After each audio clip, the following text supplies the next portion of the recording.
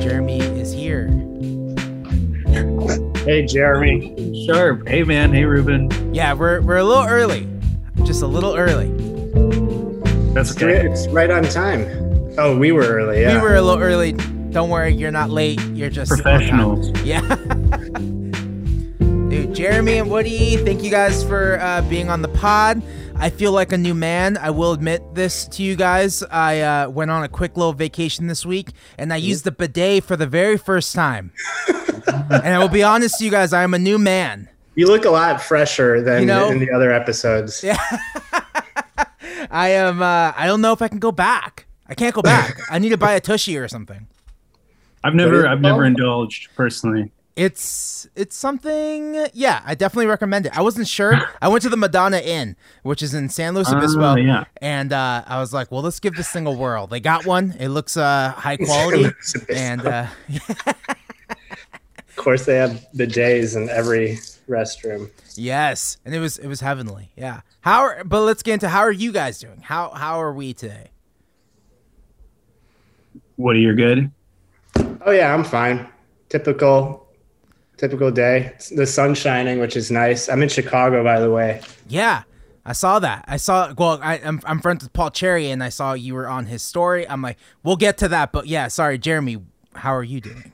Also good, nothing to report. Another day in the pandemic. Where are you at in the United States or not? I'm in Los Angeles. Yeah. Okay, cool. Oh hell yeah! Well, what? Yeah, okay. So Woody, I did see you. What are you doing with Paul Cherry? What was going on this past weekend? Oh, we made a song together. Really? I gave him a demo. Probably one that Jeremy rejected. Whenever I do songs with other people, it's like songs Jeremy didn't want to do, or he didn't. Don't tell Paul Cherry that. But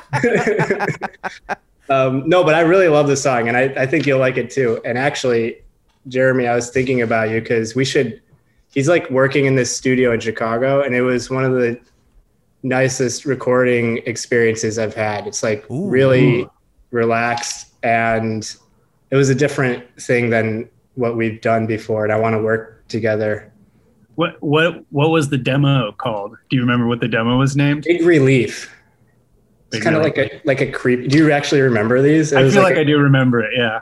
It's like this creepy, weird chord, like mystery novel. Cool. Yeah, I remember. I don't know what that means. Okay. Yeah, you'll like it. You'll dig the tune though. That's awesome. Wait, so what makes this studio so different and special than what you guys are usually used to? What is it that you like about it? Well, Jeremy wasn't there, but it was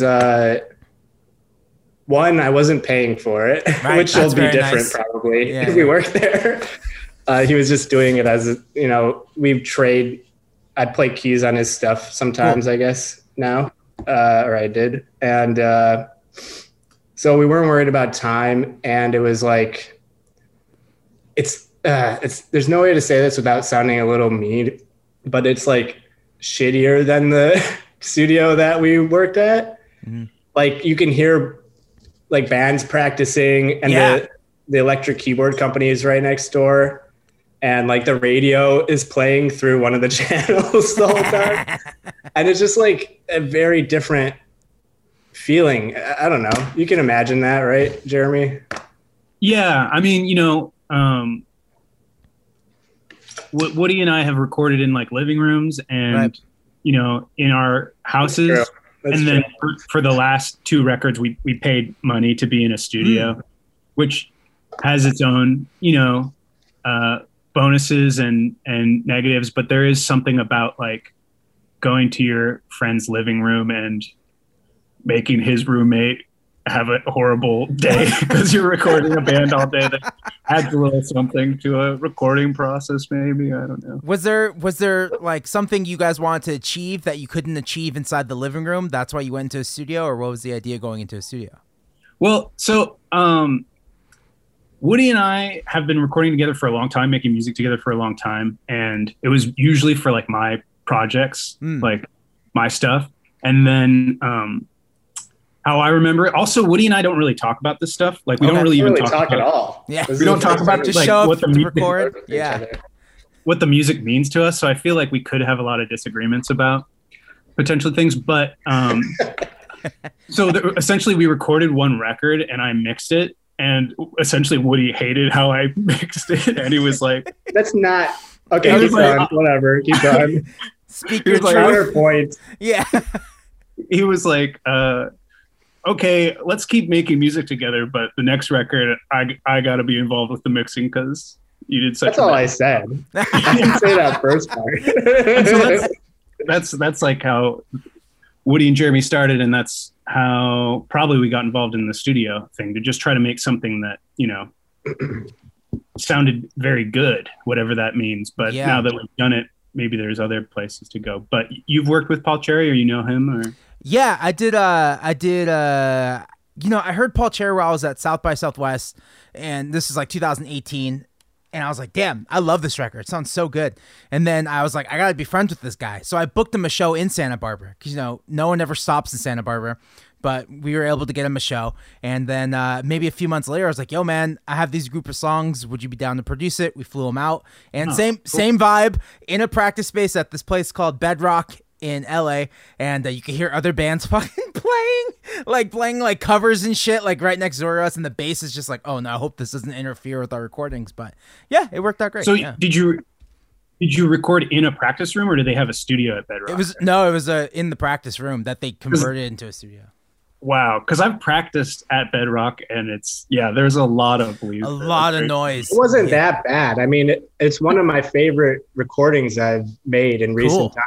Like the sounds are delicious. You know, I don't want to give the impression that it was like, it just puts you in a different mindset. Cool. You know, when you're not in a place where where you feel like everything costs a lot of money, and it's like, I don't know. You know what I'm saying? It was more relaxed. You felt more relaxed. Did you feel like that ultimately led to a better recording, or just the environment? Just the way you approach composing. You're not listening like, you know, like, finally, you're just like, what's the best idea? You know, let's get the best ideas out when we're composing a song. You know, you don't listen minutely and change little things. That's the deal. Yeah, that's awesome. Yeah, I thought it was good. It was just more of like, you know, whatever, just try and drown out the other bands around us and just get to the recording process and do what feels right. But then ultimately after he left, we were like, I think we could do some overdubs. Hold on. So we just worked on it after he left. So I don't know. In that way, I get nervous because I feel like it's never done, but eventually it has to be done. Like, how do you guys deal with that? Because, you know, with this digital age, you guys can just keep going and going and going. When is the song over for you? Yeah, I mean, when we started releasing the album, very quickly after everything was done, you know, when the masters were done. So we were like working up on it till like right when we put it out, but that might be more our fault than anything. But yeah, we recorded all this stuff in kind of like so this new album, Gravy in My Coffee, recorded it like in a week, I think, just with a band. And then that was actually before the pandemic started. It was like, it might have even been, so I think it might have been midway through 2019. And then, when the pandemic started, we started like mixing it, you know, distanced. And that might have slowed things down too, because it's like kind of difficult. But we worked on it for a long time after we recorded it, felt like. Yeah. Thoughts, Woody? I don't honestly remember mixing it. Like we did it. Didn't we get together or did we not? I think we got together once for like a day. Yeah. I'm kind of entering a zone where like the mixing is where you can go crazy.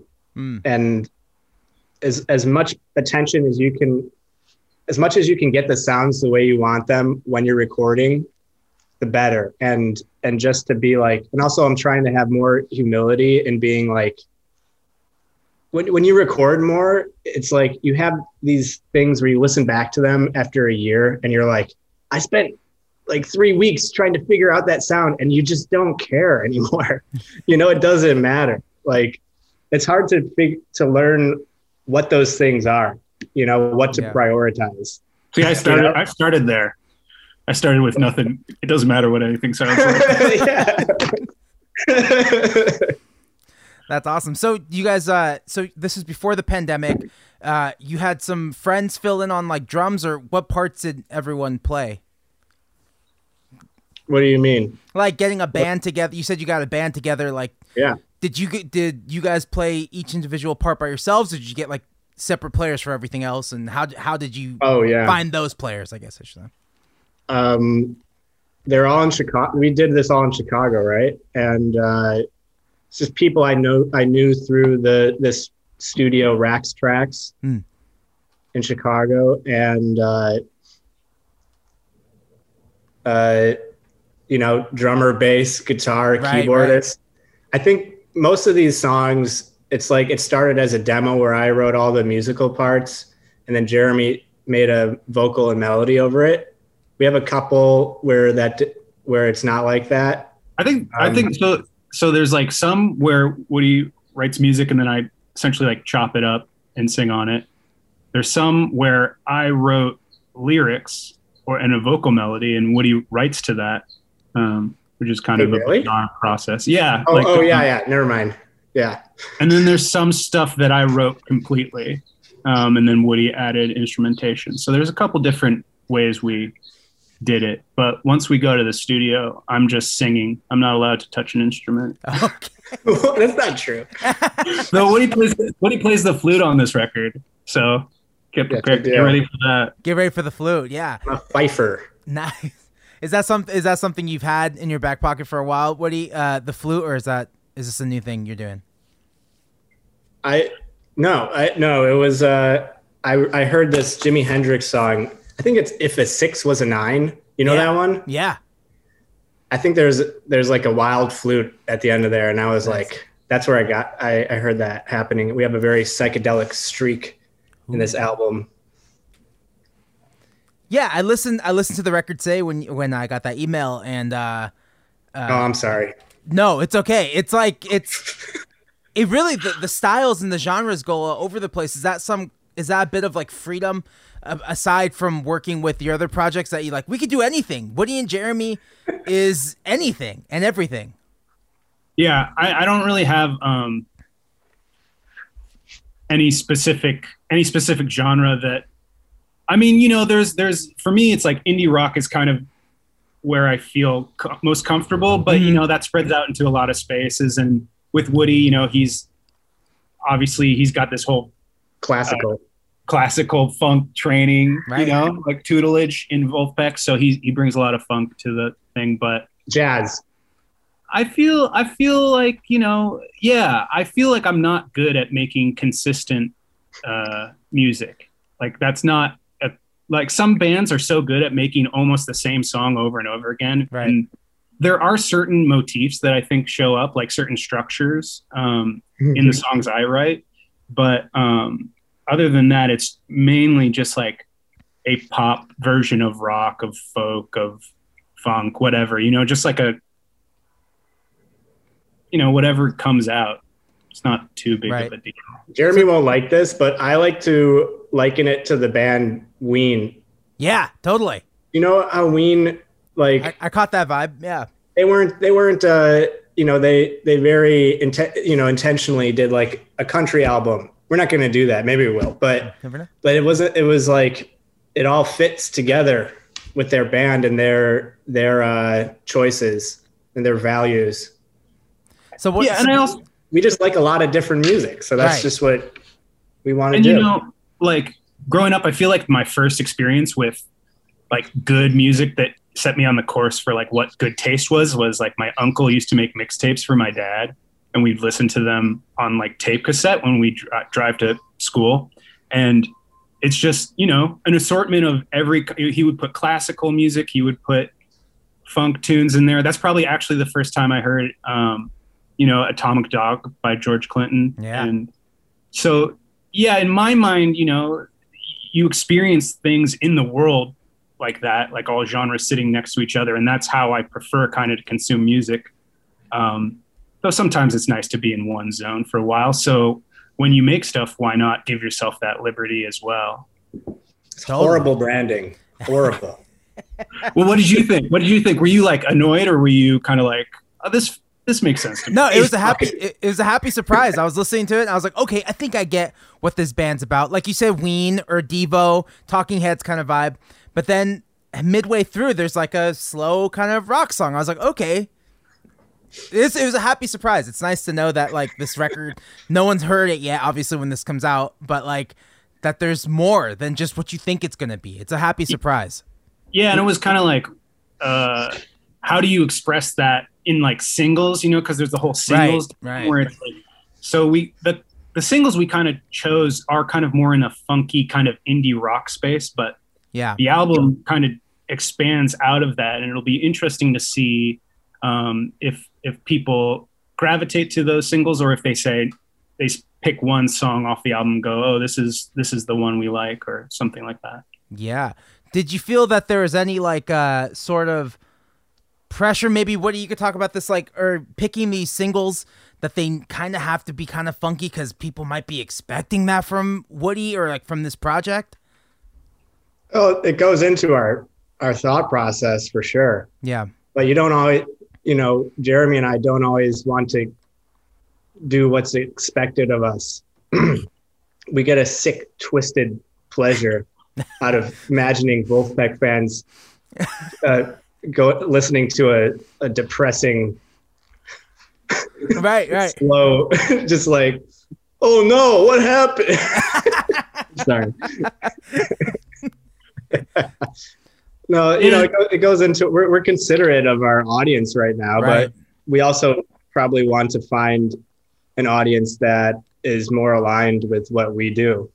Totally. But at the same time, you know, I feel like they've been, you know, like my music essentially had like zero listenership before like this configuration of making music. And it's kind of amazing. And I was worried about it because it's like, you know, Wolfpack works with some of the greatest, you know, vocalists that are out there in terms of like timbre and technical skill. But I've been kind of blown away by how accepting that fan base is that's tuned into what Woody is doing specifically. Because I think there's other people who are just more about the band in general. But I haven't really seen any negative feedback, you know, in and with your vocals, Jeremy, who did you look up to? Because your vocals, I can't pinpoint like the reference for you, but like who did you look up to vocally? Oh man. I mean, I feel like this is kind of lame, but the person who comes to mind immediately is like Robert Captain Plant. Beefheart. No, oh yeah, Captain Beefheart. Yeah. You know, like that's such a who? Captain Beefheart. You know that guy. He's such absolutely. That's what I was thinking when he asked that question. He's such a touch point for like freak avant-garde rock that it's a little almost like I played out, but truthfully, he made a big impact on me.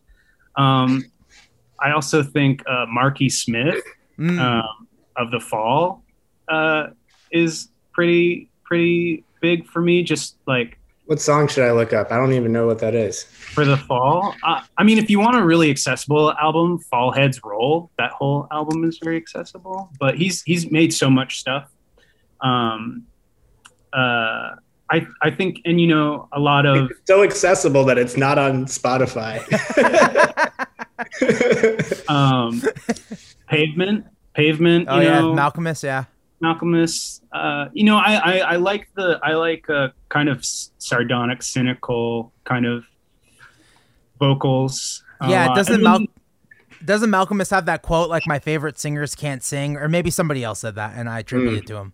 Yeah, I mean, whether he said it or not, it feels like being able to use whatever tool you have, and maybe, you know, in a way that fits within the framework of the song, to me is more is cooler than someone who is like beautifully ripping, you know, on the perfect pipes, whatever that means. But you know, plus you're a fan. This is what this is supposed to be, right? We're supposed to just compliment each other. Jeremy's a fantastic lyricist. Totally. I love this guy's lyrics. Yeah, check out our music. Check out. Have we started recording the podcast yet? No. That's the question. This is all cutting room shit, man. We have to start all over. Wait, I want to hear more from Ruben. Yeah. Tell me about what you're doing. Oh, okay. So Yeah, I would say a big influence is, you Wolfpack and everything I see how you guys move on the internet. Not, the music, aside from the music, but the amount of videos you guys post up and how active you guys are on YouTube made me realize, oh shit, I'm not doing anything on YouTube.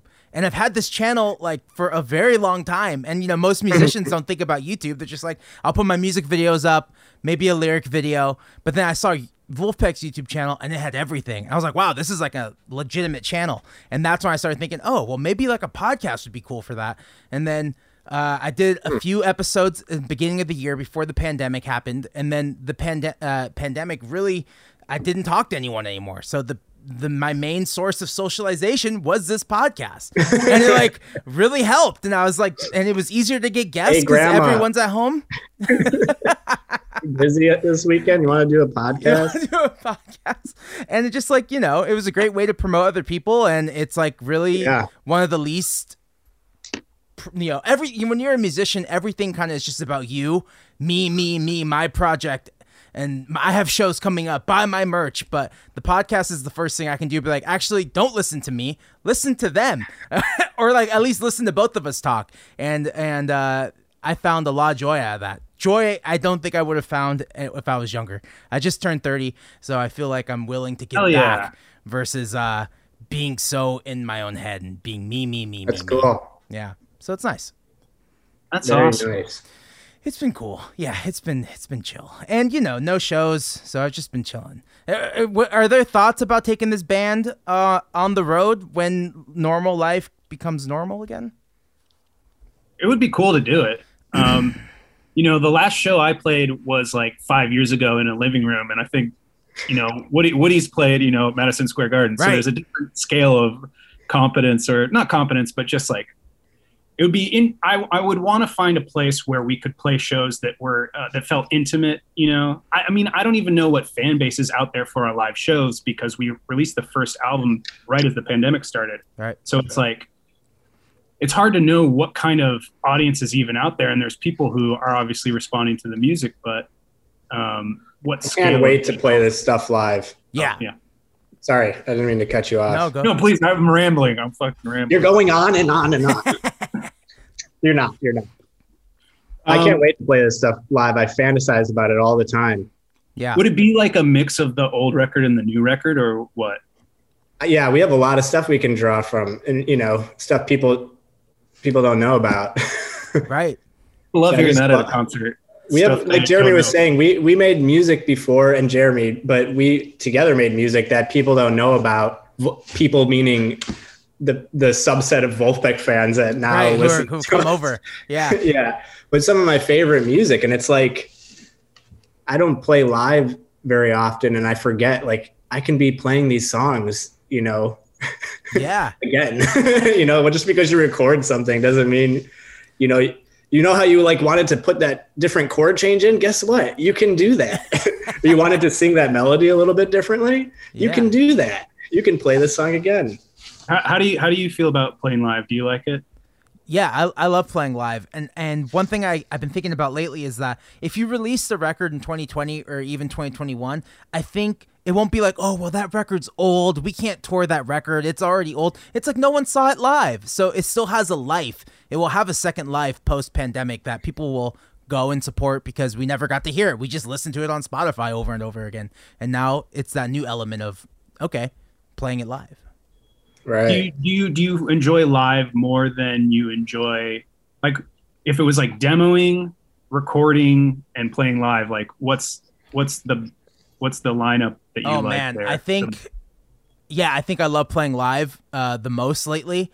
Wow. Making the record is up there, and then demoing seems to be my least favorite part. It's just like, let's just get it done. And they're usually sloppy as shit. It's like, this is the general structure, general riffs, but like I'll expand on them later as they evolve.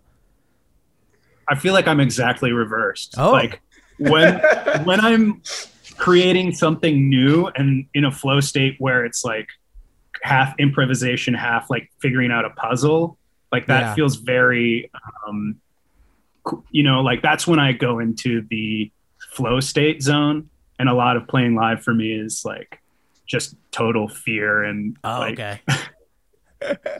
not I get not that. really, you know.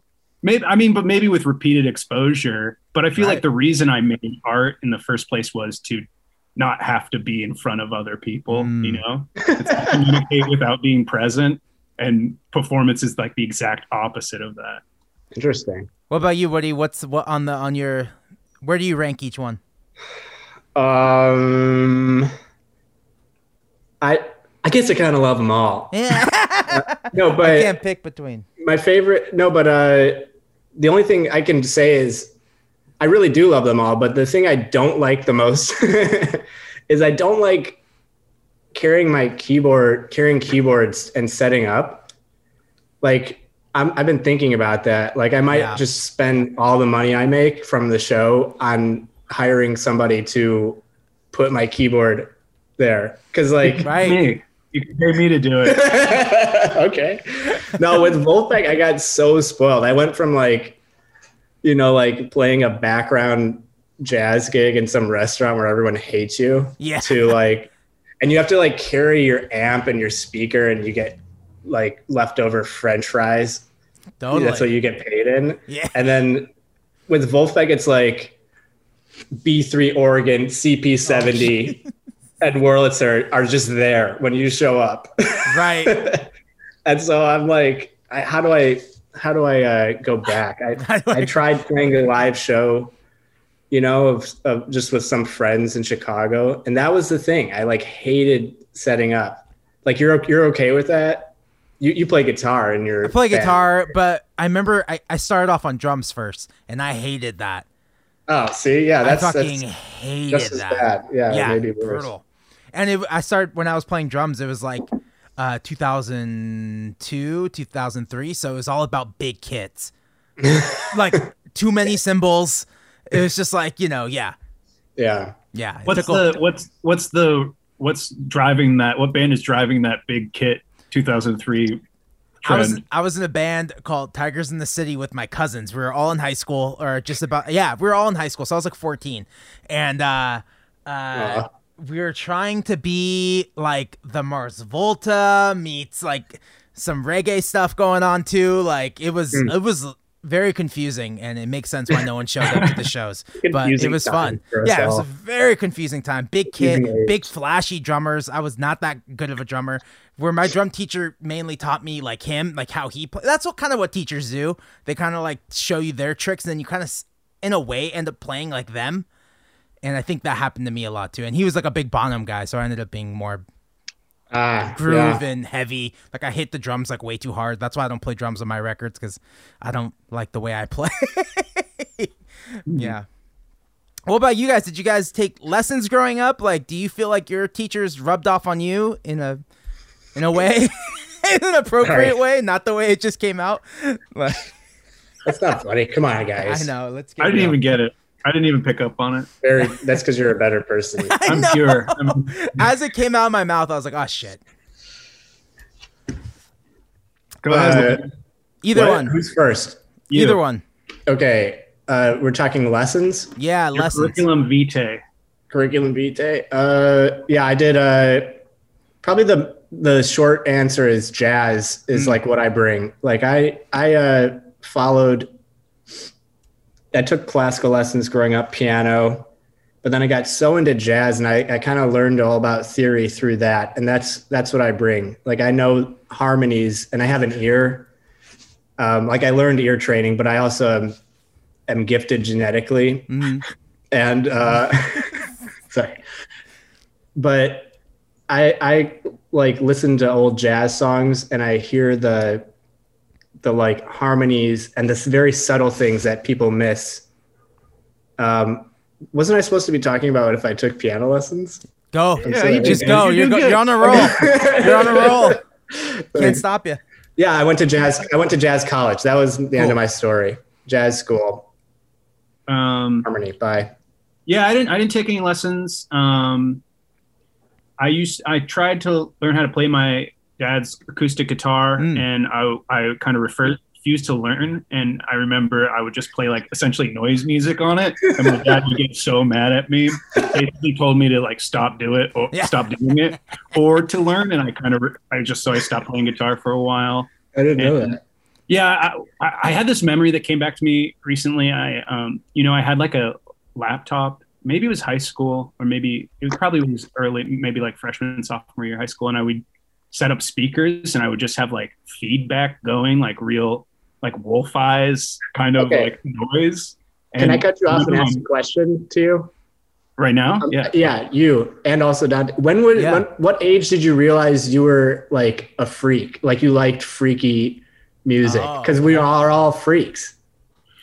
Right? Yeah. I don't know. Absolutely. Well, how old were you when you were listening to feedback? Like how old were you? I think I was in high school when I was doing that. But my point of that story was my mom would yell at me and be like, "Stop it!" Even better, right? I don't know. I think I always kind of listened to music that wasn't.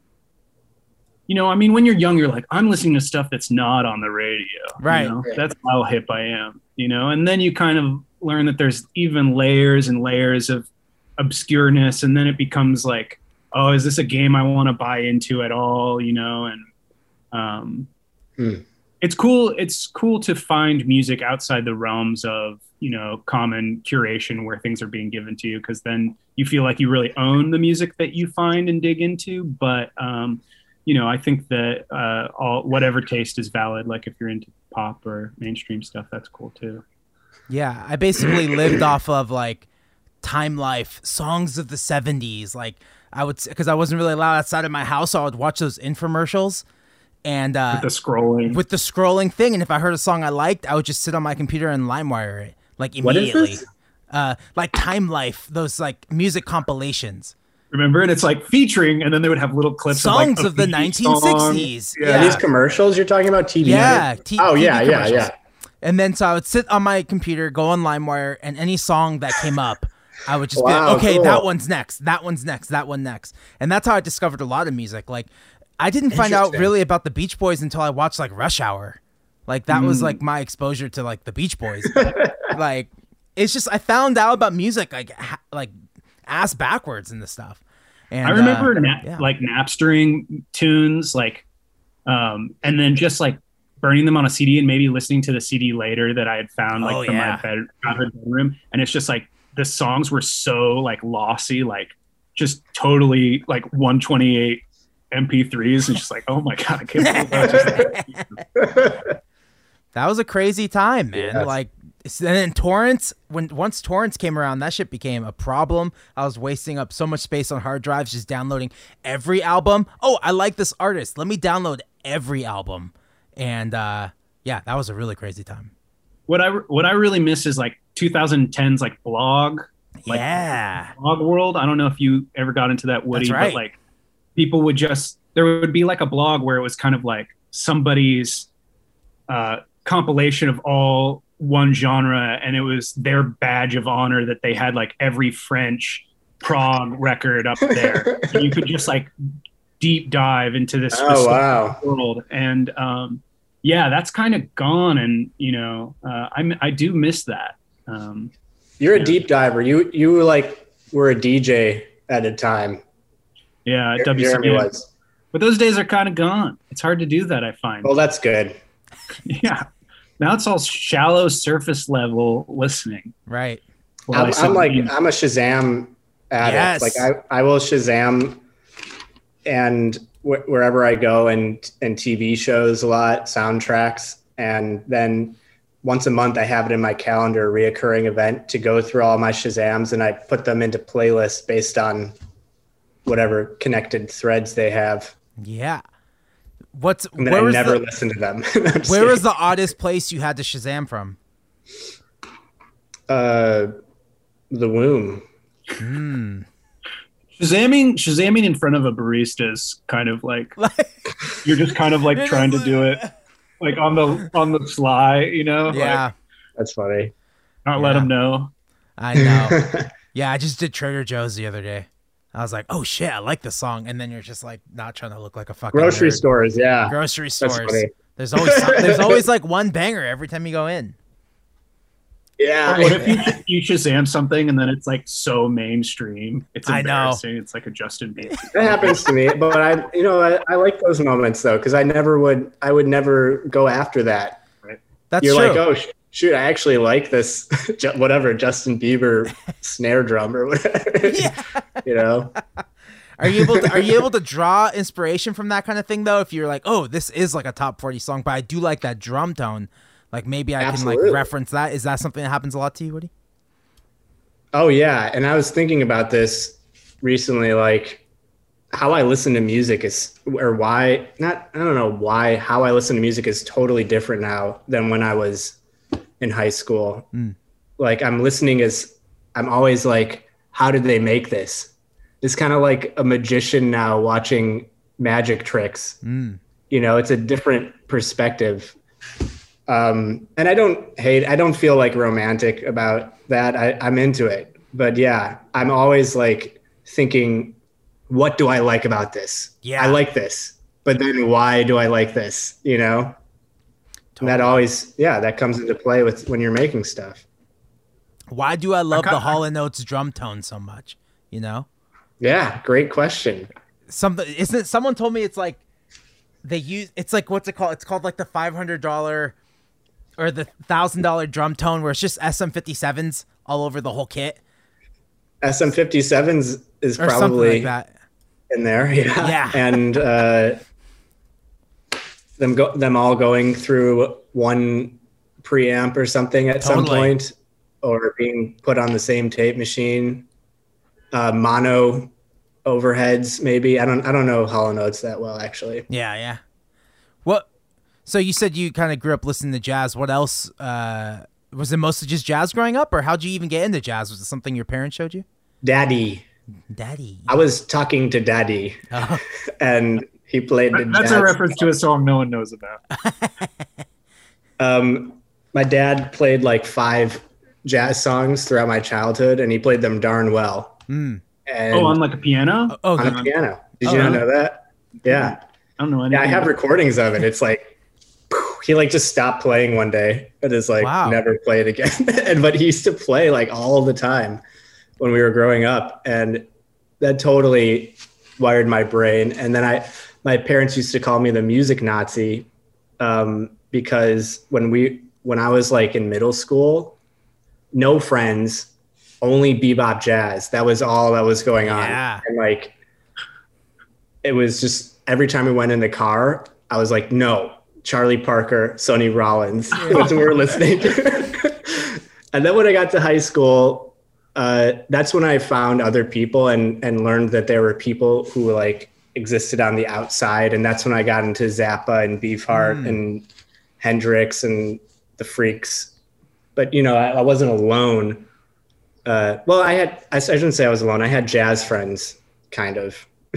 Yeah. Whatever. That's great. Dad music is an interesting category of music, like what music you get from your dad, you know? Yeah. What's your dad music? Yeah, what's your dad music, Jeremy? Did you? That's such a great freeze frame. Wow. Is that recorded when it freezes? I hope so. It must be. Okay. Let's all do that for a second, please. Wait, Ruben, can you do that with me? My dad. You're going the wrong side. Thank you. Wow. All right. Did we lose him? I think we lost him. Should I like text him or something? Yeah. How much longer do your podcasts go? We're at 40 minutes. I usually go like an hour and a half. Okay. I'm going to take a picture on my phone. Oh, and he's gone. Bye, Jeremy. Oh, no. That's cliffhanger of Jeremy's dad's music. What's your dad's? Jeremy even have a dad? Your dad?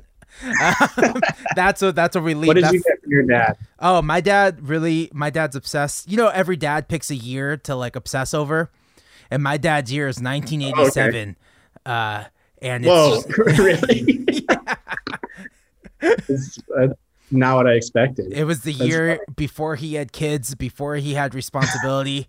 And before you ruined his life. Basically, before my sister did, yeah. Before you took his youth away. Basically, he was able to do whatever he wanted that summer, and it's a lot.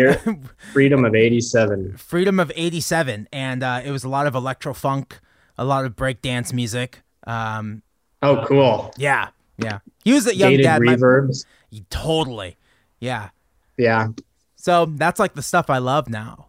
But yeah, wait, Jeremy. Oh wait, his sound's still off. But yeah. Other than that, 1987. Does your dad have a? Let's get back to your dad's music because we lost you for. We're back with dad talk. Yeah, what happened? dad This podcast should be his dad talk. Dad talk. Jim, yeah, sorry, we lost you for a second. Yeah, it's okay. My internet's bad here. That's okay. I feel like it's related to when the wind blows, because sometimes it feels like my internet goes out and then the wind is gusty, and I know that is probably not true. He's a witch. It's like blowing the Wi-Fi away from my computer. It turns out I'm just like a conspiracy guy. Yeah. I started talking about 5G. Anyways, guys. Dad music for me, I think of Thelonious Monk. That's the number one I think of. It's hilarious. It's so because that's just so that is the dad music of me too. Yeah. Maybe that sums it all up. And Steely Dan, which Ultimate dad was not transferred to you, would it? No, Steely. Did you get into Steely later, or no? Still no Steely. I'm not sorry. No. I'm a big fan. I like a couple songs. I'm not like a huge fan, but no one cares. It's okay. Listen, it's like red pill, blue pill. Are you Gaucho or are you Asia, Jeremy? Ooh, God, that's a good question. And don't say pretzel logic. Don't say pretzel logic. I think Gaucho's where it's at. Oh, but yeah. I also If you really had like. told us where Gaucho really led to, we would have taken it. I also really like Katie Lied. I don't know. You can just their albums. I missed that. Are we all synced up? Are we having issues? Are we all synced up? Yeah. Okay, cool. Yeah, absolutely. Yeah, no, I think it's you're good. There you go. Well, sweet. That's awesome, man. We'll just keep it going. Oh, I asked the internet for some questions. I'm sorry to report that they're all just Wolfpack questions. So I kind of assumed. So I'm okay. It's fine. Okay. You know, like who is Jeremy Daly? Is he in Wolfpack? What does he play in? I didn't see him at MSG. What does he play in Wolfpack? Here's a cool Wolfpack fact. I helped Wolfpack get their first commercial because my day job is doing licensing, and I worked with them before their current licensor. So Jeremy worked at Ghostly. Yeah, I still do. I work there. It's a freaking cool job. So I got them a Snickers commercial that played on gas station TVs in Mexico. And I remember Jack and Joe were in LA, and we went out to dinner to celebrate, and Joe bought a little Snickers. Maybe it was Jack. I can't remember, but I don't know. So that's my Wolfpack fact. It's huge, man. Yeah, man. That was amazing. Yeah, Ghostly. Ghostly followed me on Twitter, and I was like, "What the hell is this?" And I was like, "Oh, they're just following a lot. They're just following everyone on Twitter." Oh no, they're in there. The night manager is active. Yeah, you know? he'll know what you're up to. Okay. I'll have to make sure I tag him in the tweet. But like, we could talk about licensing before I get into all these fucking Wolfpack questions. Sure. What is licensing? How does it happen? I've never experienced it. What do you do? So for someone at your scale, you should at least have a. So you're probably part of a PRO, right? Well, okay. Let's back up even further. What's a PRO? Let's start over. PRO is a performation rights organization. Oh, okay. Yeah. I do have one of those. Yeah. So to give a general overview, you know, like when you think of a song, there's two portions legally of a song. There's the master and the composition. The master is the actual physical recording, the MP3 and the wave. The composition is kind of the idea of the song, like the notes, the lyrics. So if you do a cover of Hey Jude, you record it, you own the master, the physical recording, but the Beatles own the composition. So if you license that, which is selling that song or giving the rights to use that song to a TV show, commercial, or whatnot, you license the right to your master, but they'll license the composition. If you've written a song and you recorded it, you license both sides. Now, essentially, there's royalties being created at all the junctures where your music is being used, and some of them relate to the master side. And some of them relate to the composition side. So like there's this company called Sound Exchange in the US. Are you a part of that? I've heard of it. So you should be signed up for there because they collect online streaming mechanical licenses. That means it relates to the master side. And as someone, I assume you own your own music and you're the performer on it, you'll be collecting royalties on that. And then there's also royalties that are performance royalties, which PROs collect, like BMI, ASCAP, and then that will be due to your writership, which is the composition side. I feel like I might be losing you. No, I think most of the people who listen to this podcast are musicians, and no one talks to us about this shit. So I don't know. Yeah, so I'd say, you know, for a musician of your scale, probably, you know, you should be signed up to ASCAP or BMI. That's like a one-time fee, you know, and that means you're getting your royalties from your writership share of what you're doing. And then you should also have be collecting on the publishing side of the PRO, which means, you know, you have a publisher in the PRO, and that you're still only collecting on performance royalties. And then what you're missing is mechanicals. And so to collect those, you need to work with an administrator. And there's like Song Trust is out there. That's an option. And you can go there and they'll do a little analysis based on how many streams you have on like Spotify or whatnot, and estimate how many royalties are out there. And mechanicals go away in like 3 years based on territory. So there might be like a couple hundred, you know, out there for you in terms of that. And so, you know, so all this the hard thing about all this leads to getting a Snickers commercial in Mexico. Basically. Okay. Wants to know about placements. Yeah, the placements. Right.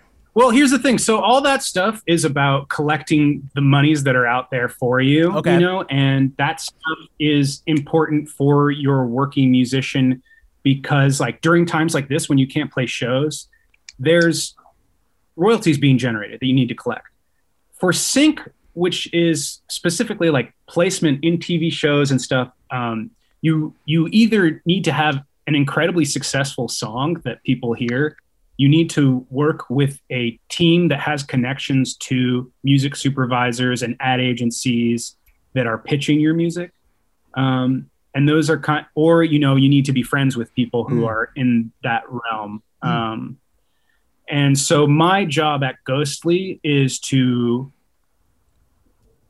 work with my artists and pitch them for opportunities and to maintain relationships with these brands, with these music supervisors, and then also to make sure that they're collecting on these royalties. And also to just generally educate the artists, because not to be offensive, but most artists, like, I feel like artists know kind of the least about how money is made for them, you know? And I think that being it's like kind of my duty to educate these artists, because then that's the only way they can inform decisions about signing a record deal or doing any sort of legal thing if they don't have a lawyer, because, you know, you can't make a decision if you're not educated to doing it. True. Okay. Did I just go off? Was that a good chunk of content? Yeah, or was that just that's a clip. Yeah. That's a YouTube clip right there. Yeah. Damn. Well, I feel like, you know, I don't. I kind of felt like I went into like a fugue state to reference a Wolfpack song. I want you to have a different. I want to hear your YouTube video about this, Jeremy, because I need it personally. I've had trouble with these organizations, but I don't think that like 47 minutes in on the podcast is like I want you to do like your own video on this stuff. Like you want to do that, don't you? Well, it's hard because it's so dry, and it's not really technically complicated.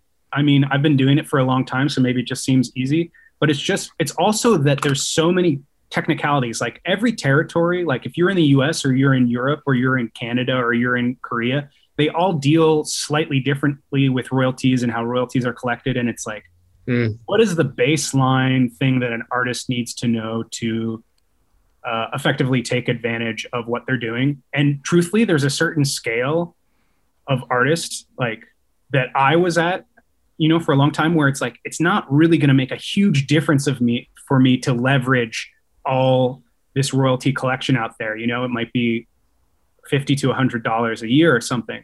But as that dial changes, it can make a huge impact, Yeah. Once you grow to scale. So it's kind of hard to know when an artist should really dive in and educating themselves with it. I think Ruben, you should for sure. Absolutely. So I'm absorbing it, man. This is the stuff I like to hear about and stuff that I need.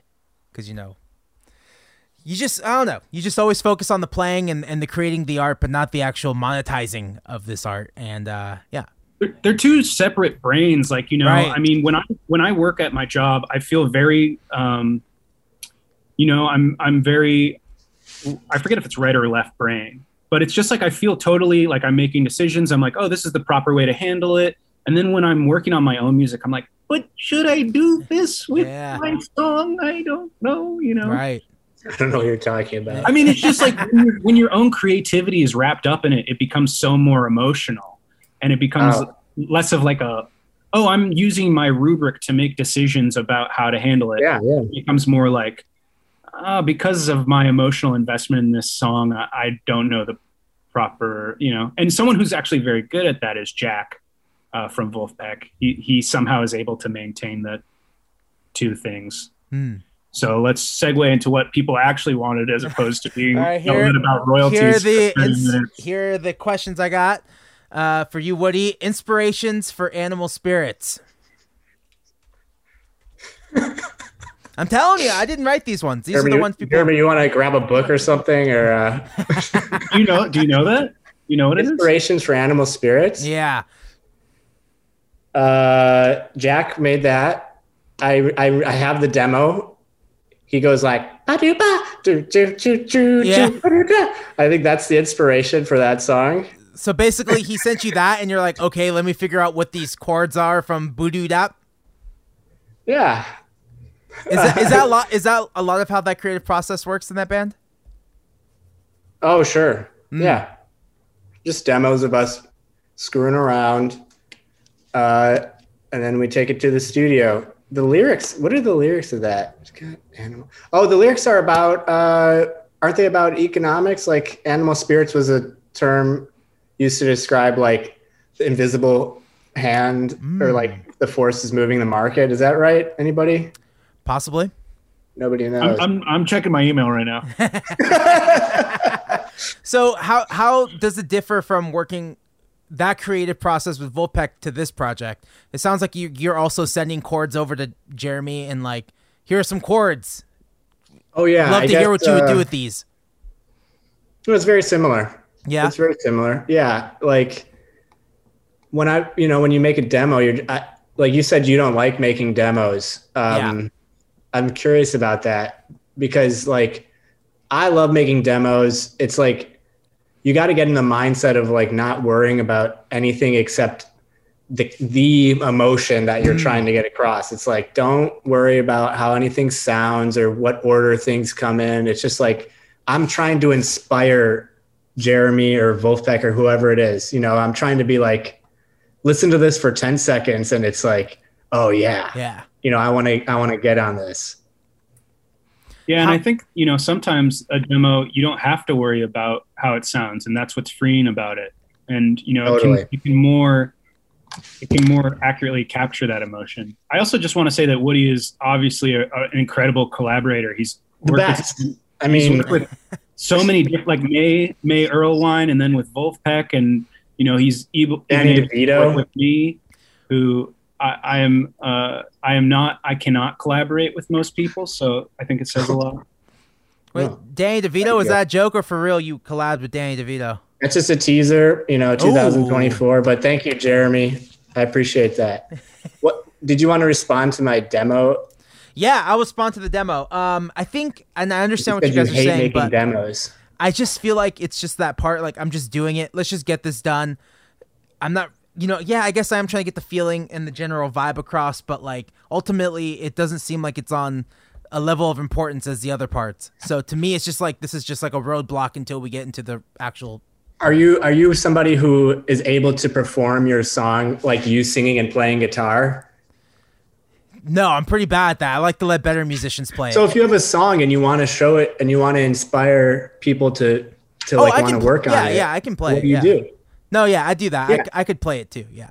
You probably want to do that. You don't really need demos as much. Right. Absolutely. Yeah, And you're true. the leader too. Yeah. You're the leader. So you can just perform the song. You like performing. I do like performing, so I could just show them this is what the song's like up in fizz. But like, I feel like you still got to do the demo just because like, here's the original thought and then we'll build from it there. And then I don't know. Yeah. It's just not my favorite part of the process. I should say, but is nice, I guess. Fair. It also takes a long time. I also just like, will spend like the whole day on it. And then that day I won't eat anything because I'm just like so in the zone. I think I just get too zoned out in the whole process also. It sounds like a job for you, but for me, Yeah. the demo, like the song doesn't exist until the demo's there. You understand? Like that's Right. where I'm composing it. Right.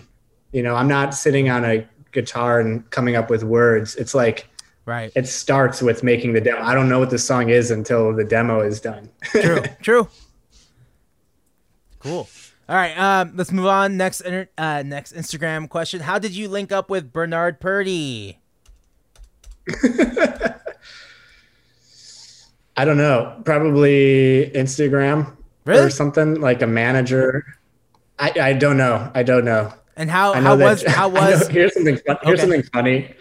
Here's something funny talking about trying to link up with Bernard Purdy. I'm pretty sure that Jack has like money for him. Bernard, if you're watching this, which you probably are, Jack has money for you and he cannot get it to him. Like he like can't He won't reach him respond anymore. back So his manager, I don't know who. It's just Yeah. hilarious to me. But that was so much fun hanging out with that dude. It was hilarious. That's hilarious. He's larger than life. Do you think he played on all the first Beatle recordings? No comment. Okay. All right. We played on a Beatles song with him. That's the important thing. That's true. That is You can true. listen. That's where the money's from. If you go to Spotify, we recorded the song "Something" with him That's awesome. live. Oh, that's awesome. Kind of yeah. Yes. Oh, beautiful. Let's see. Is Woody gonna release Solo Roads on vinyl? Jeremy, you want to take this one? He's already sent it to you. It's been shipped. There you go. Yeah, it's stuck in shipping. Sorry. Is that it's trying to get overseas. I have no plans to. It sounds so messed up already. It's off a cassette tape, I believe. I don't know if you want to degrade it anymore. Wait, where can we No, listen to that's Solo probably Roads? not, probably Where not. is it? Is it Should not online stop being anywhere? a jerk. Yeah, I think it's on Bandcamp only. Okay. Well, people are loving it, man. They want to hear it on vinyl. That's really nice. Thank you. Okay, I'm now sorry this to is be a jerk about answering. This is one of my questions and is about the new record. So What's that? this is one of my questions. What is your relationship with Cass McCombs? Why is that song called that? He's our daddy. Oh yeah. We love him. He seems like, I don't know, I always say this, but I feel like Cass McCombs is the most mysterious dude in indie rock. I don't know anything about No him. longer. No longer? No longer. This song tells it all. I mean, that's kind of why and I feel like he might be the last artist to be able to do that, like you kind of can't be mysterious like that anymore and be successful, So interesting. He's like an American, he's like a troubadour, like he's I don't know, he has all these qualities, and we're both obsessed with him and how he executes these traditional songs, but then they're all kind of fucked up and weird too. It's cool. Yeah, and that's the only Woody and Jeremy song that Woody has written the lyrics for. So that's the most Woody song on the record. Yeah, I'll never forget. He made a demo, and I was like, okay, this is fine. And then I didn't do anything with it. And we showed up at the studio, and he was like, we need to record this. And so I was like, okay, I guess I'll sing your lyrics. And he was like, wait, you're not going to change the lyrics? So I was like, no, he's like, we're going to do these lyrics if we're recording it. And he had sang the song about Cass McCombs getting bread. So that's the song. It's probably maybe the best one, best lyrical. Yeah, that one stuck out immediately. Like, Woody, can you talk to us more about this? Is this a real story of where you saw Cass McCombs? Well, just everybody, he's a total enigma, and everyone's wanting to know, who is he?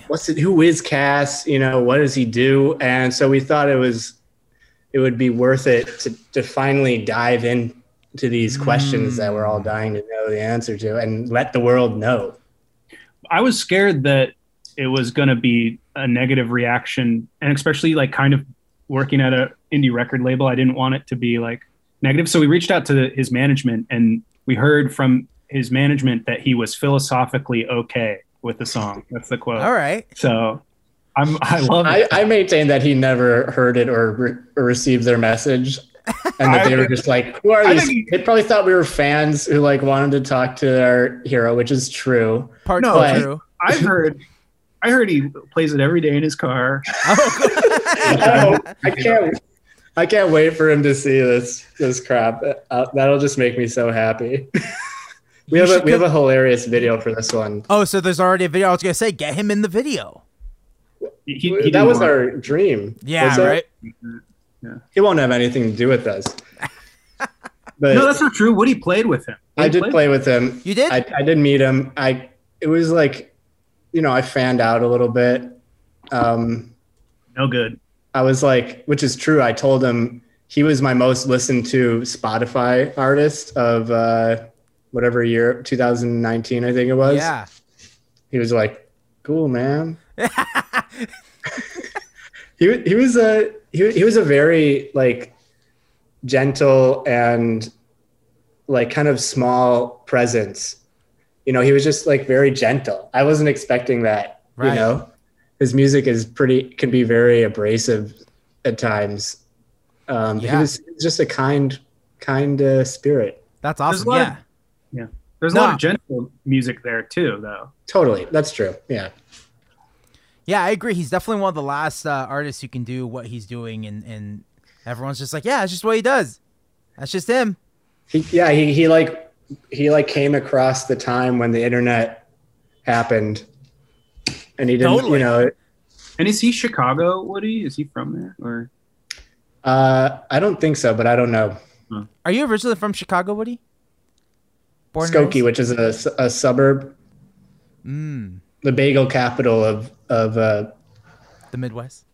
The Midwest. Yeah. It's in the bagel belt. The bagel belt, yeah. Oh man, I've yet to have a bagel in Chicago. That's why. Is that fucked up? I'm sorry. I don't know. Gave a look. I don't know how it would be fucked up. I don't get it. I don't know. I had a bar mitzvah. Oh, okay. So you're relating bagels to Jewishness? Yes. Oh, okay. I thought it was legitimate. I was like, oh, I gotta get a bagel on him over there. I find their bagels to be unmatched, personally. I love it. Okay. All right. Let's see. I think that's it for the Vulfpeck questions. Thank you guys for going through that with me, and I hope in the future, future interviews for you guys, they go better than this one, and less Wolfpack questions and more Woody stop. and Jeremy questions. No, This is a blast. Yeah, I have a question though. Like, Yeah, go ahead. how do you when you're in a good interview, do you like feel it? Are you vibing on it? And then also on a scale of 0 to 10, what would you rank this one? Like, I thought we had some good laughs in this one. Yeah, we Like, did. I think it was How is he good. going to honestly answer that question, though? You can't do that. No, honestly, like the first couple ones on Zoom were so brutal because it's just, I was used to doing them in person. And then once it became Zoom, it became just a little bit more sterile. And I was like, oh, I guess I actually have to do fucking research now. And I guess I actually have to do this. Like before, it was just winging it. Like you come into a room at Bedrock, we wing it, we talk shit, whatever. And now it's like, fuck. I don't know. I think I've gotten better. There's some episodes I cannot listen to. And maybe I shouldn't have asked those people to come on that early in my inception of like getting to the swing of things. Maybe I should have just had my friends on and like bullshitted until I felt more comfortable. I'm sorry, Jerry Paper, if you're listening. I'll do better next time. I promise I'll do a better interview next time. I think you did. I think you're very good at it. Thanks. There wasn't really a big, there's no gaps and things. Right. The gaps is what I've learned because, like, an example, I was talking to Jerry Paper and I was like, yeah, man, when you're making your first record and, like, and this difference between the second record, like, blah, blah, blah, did you feel like there was, like, something building, like, this next record's gonna be really great? He was like, they're all really great. And there was just silence. I was like, okay, all right, yeah, I guess all the records are great. I don't know, like, fuck, like, where do we go from there? All right. Stupid. Remember when you were in the Beatles? Like, cool, like it's like my Chris Farley moment. I love it. yeah. That's really cool. And if this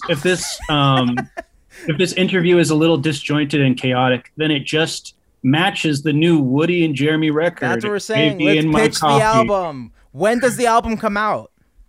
What, June 4th? June 4th. Is that right, Woody? Yes. What label is and I putting think it out? We're doing it ourselves. Love it. And I think there's a pre-order that's up till June 4th, or maybe like a week after. A week after. A week after. The slow folks. Are you going to be shipping the orders yourself? Heck no. we got our friends at Gotta Groove doing the vinyl production and shipping, which is cool. good. And the album is good. I think it's really good. I listened to it today. It's really good. Thank you, sir. Hell yeah. It's my favorite, for all those still listening, an hour and 9 minutes in, it's my favorite album I've ever made. Love it. And also, we're going to make better albums later, too. So if you don't like this one, you can get the next one. What a way to promote a record. Well, hey, we'll leave it at that. Thank you guys for coming on, and I'll talk to you soon. Thanks, Thank you very much, Ruben. Yeah.